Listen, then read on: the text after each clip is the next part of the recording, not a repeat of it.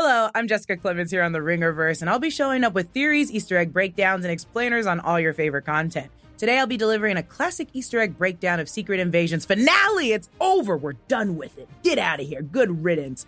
I'll be going scene by scene in order of appearance, pulling things you might have missed and telling you things you just need to know. This podcast doubles as a video, and if you'd like to watch the amazing work our editors did, or you're just a visual learner like myself, you can watch the video on Spotify, TheRinger.com, or on The Ringer's YouTube channel. Here's your one and only spoiler warning. I'm spoiling all of Secret Invasion and diving into things that could potentially spoil stuff down the road in the larger MCU, and you've been warned. You've been warned. Get out if you haven't seen it. Come back if you have. There's no better feeling than a personal win, and the State Farm Personal Price Plan can help you do just that.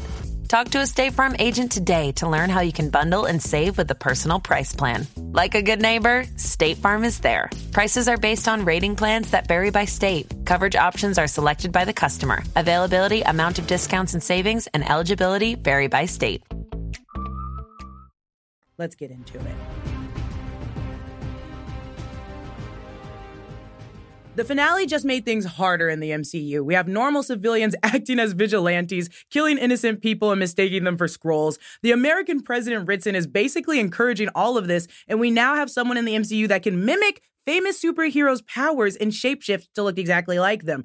I just think this is a bad idea, and I really hope Gaia's on our side. All of this sounds like a recipe for disaster, and we open the finale with Priscilla preparing to leave her home and getting a call from Fury. He clearly misses his wife and her voice, but this could also be Gaia, as it's revealed later that she's disguised as Fury. I like to believe that this is the real Nick Fury calling his loved one, just for one last time in case he dies after this mission. A rig car pulls up at New Skrullos' gate to distract the guards. They're immediately killed by Fury, who gives them a little double tap.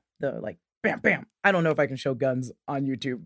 Pew, pew. Okay, there you go. We're back at the hospital where President Ritson was healing from the Skrull ambush. Skrull, Rhodey, and the Admiral discuss how to react to Russia, with Rhodey really pushing for a strike and the Admiral advising not to, even mentioning how the Russian President Vladimir has denied the attacks. During their conversation, a woman walks in and shows Rhodey her tablet. This woman is the White House aide we saw in episode 1, who could be a Skrull because she's casted as an acting double, but we have no hard evidence of this other than the credits. We get a shot of lots of dead Skrulls at New Skrullos. This was probably during or after the fight between Gravik and his people in episode 5. It only makes it sadder that this is Gaia's first time seeing them since she's been assassinated. Okay, this part I'm just personally confused at is why Gaia as Fury is actively coughing and hacking, checking the radiation device when no one's around at New Skrullos. Wouldn't she be fine there? Maybe this is just me, or just to make sure that Gravik wasn't hiding outside watching for Fury. It would be weird to see Fury just skip into a radioactive site with no harm, so I guess she's playing the part outside the vault as well, and she's doing a great job acting.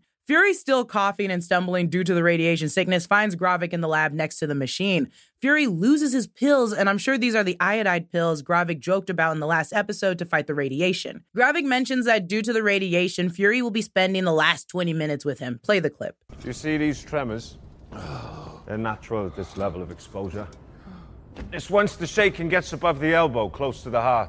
That's when you need to be concerned. You might be wondering, how does that not affect the humans they've already kidnapped? And I assume the humans are protected in their stasis machines, especially in the end when we see these bodies covered in the hexagonal patterned sheets. These are probably anti-radiation. Gravik mentions Fury's invisible cloak and shield. He might be referring to the helicarrier that has the ability to cloak itself and has super high defenses. I do like where Gravik's anger lies, how killing people over and over again negatively affected him and took a little piece of his heart every time until there was nothing left.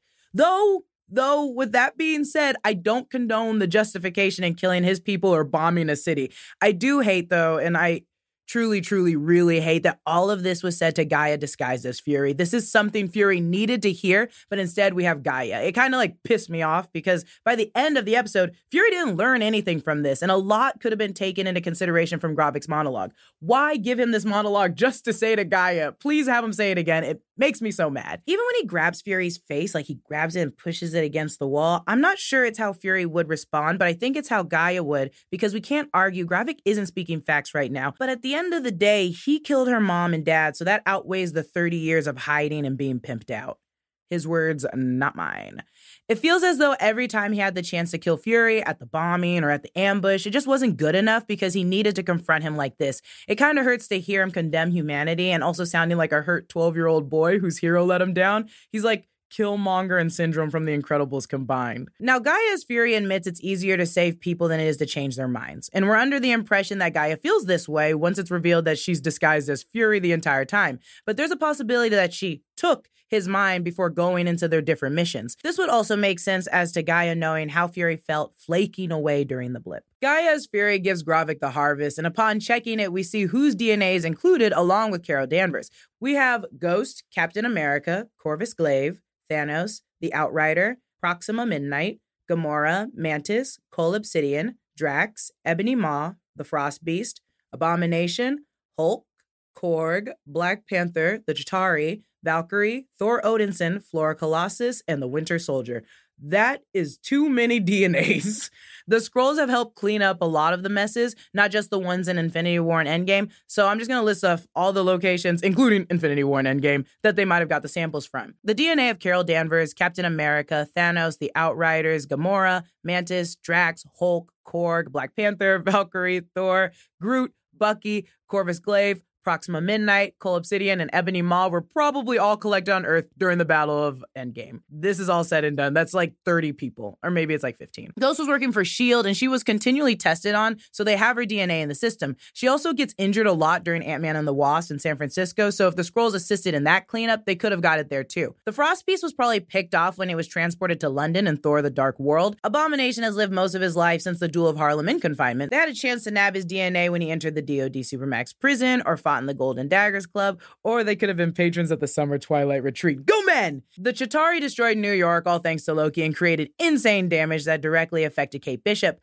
I use Hawkeye the series as an example because Clint uses his arrows on the Chitauri, leaving them all dead on the ground. The Skrulls likely got the Chitauri DNA from cleaning up all those bodies in the first Avengers movie. When Gravik uses the samples to turn himself into the Mega Super Skrull, it changes Gaia's Fury as well. Gaia's Fury's arm hulks out and punches Gravik through the building, soaring in the air. We see Gravik's right arm resembling Groot's using his abilities. Gaia begins powering up her Extremis ability. Gravik's left arm turns into Cole Obsidian, so he now has the strength of Cole Obsidian and the limb extensions of Groot.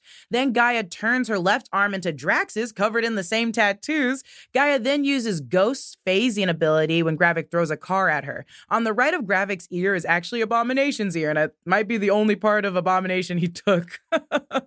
Then he changes his arm from Cole Obsidian's to Korg's.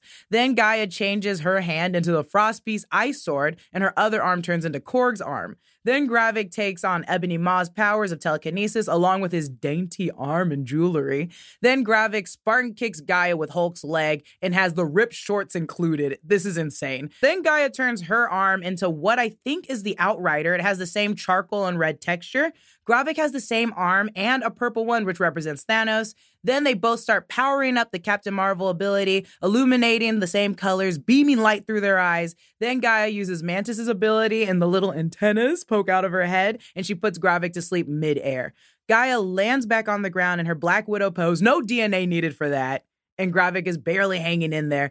Then the combined powers of Captain Marvel, Cole Obsidian, the Outrider, and Ghost, she takes out Gravik, killing him. They need to nerf her abilities because there is no way in the MCU we can have Gaia be the strongest person but can also shapeshift to look like those people.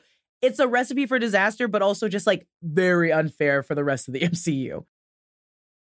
Gaia releases the humans from their stasis. We have Dr. Rosa Dalton, the gallery owner from the first episode, Vasily, Kriega's human, the real Rhodey, Everett Ross, and the UK Prime Minister. Walking past the Prime Minister was the man Xerxes impersonated. And at the end of the hall on the far left is Shirley, who was on the Council of Skrulls. And opening the door to blinding light is Pagan's disguise, who is actually in the military.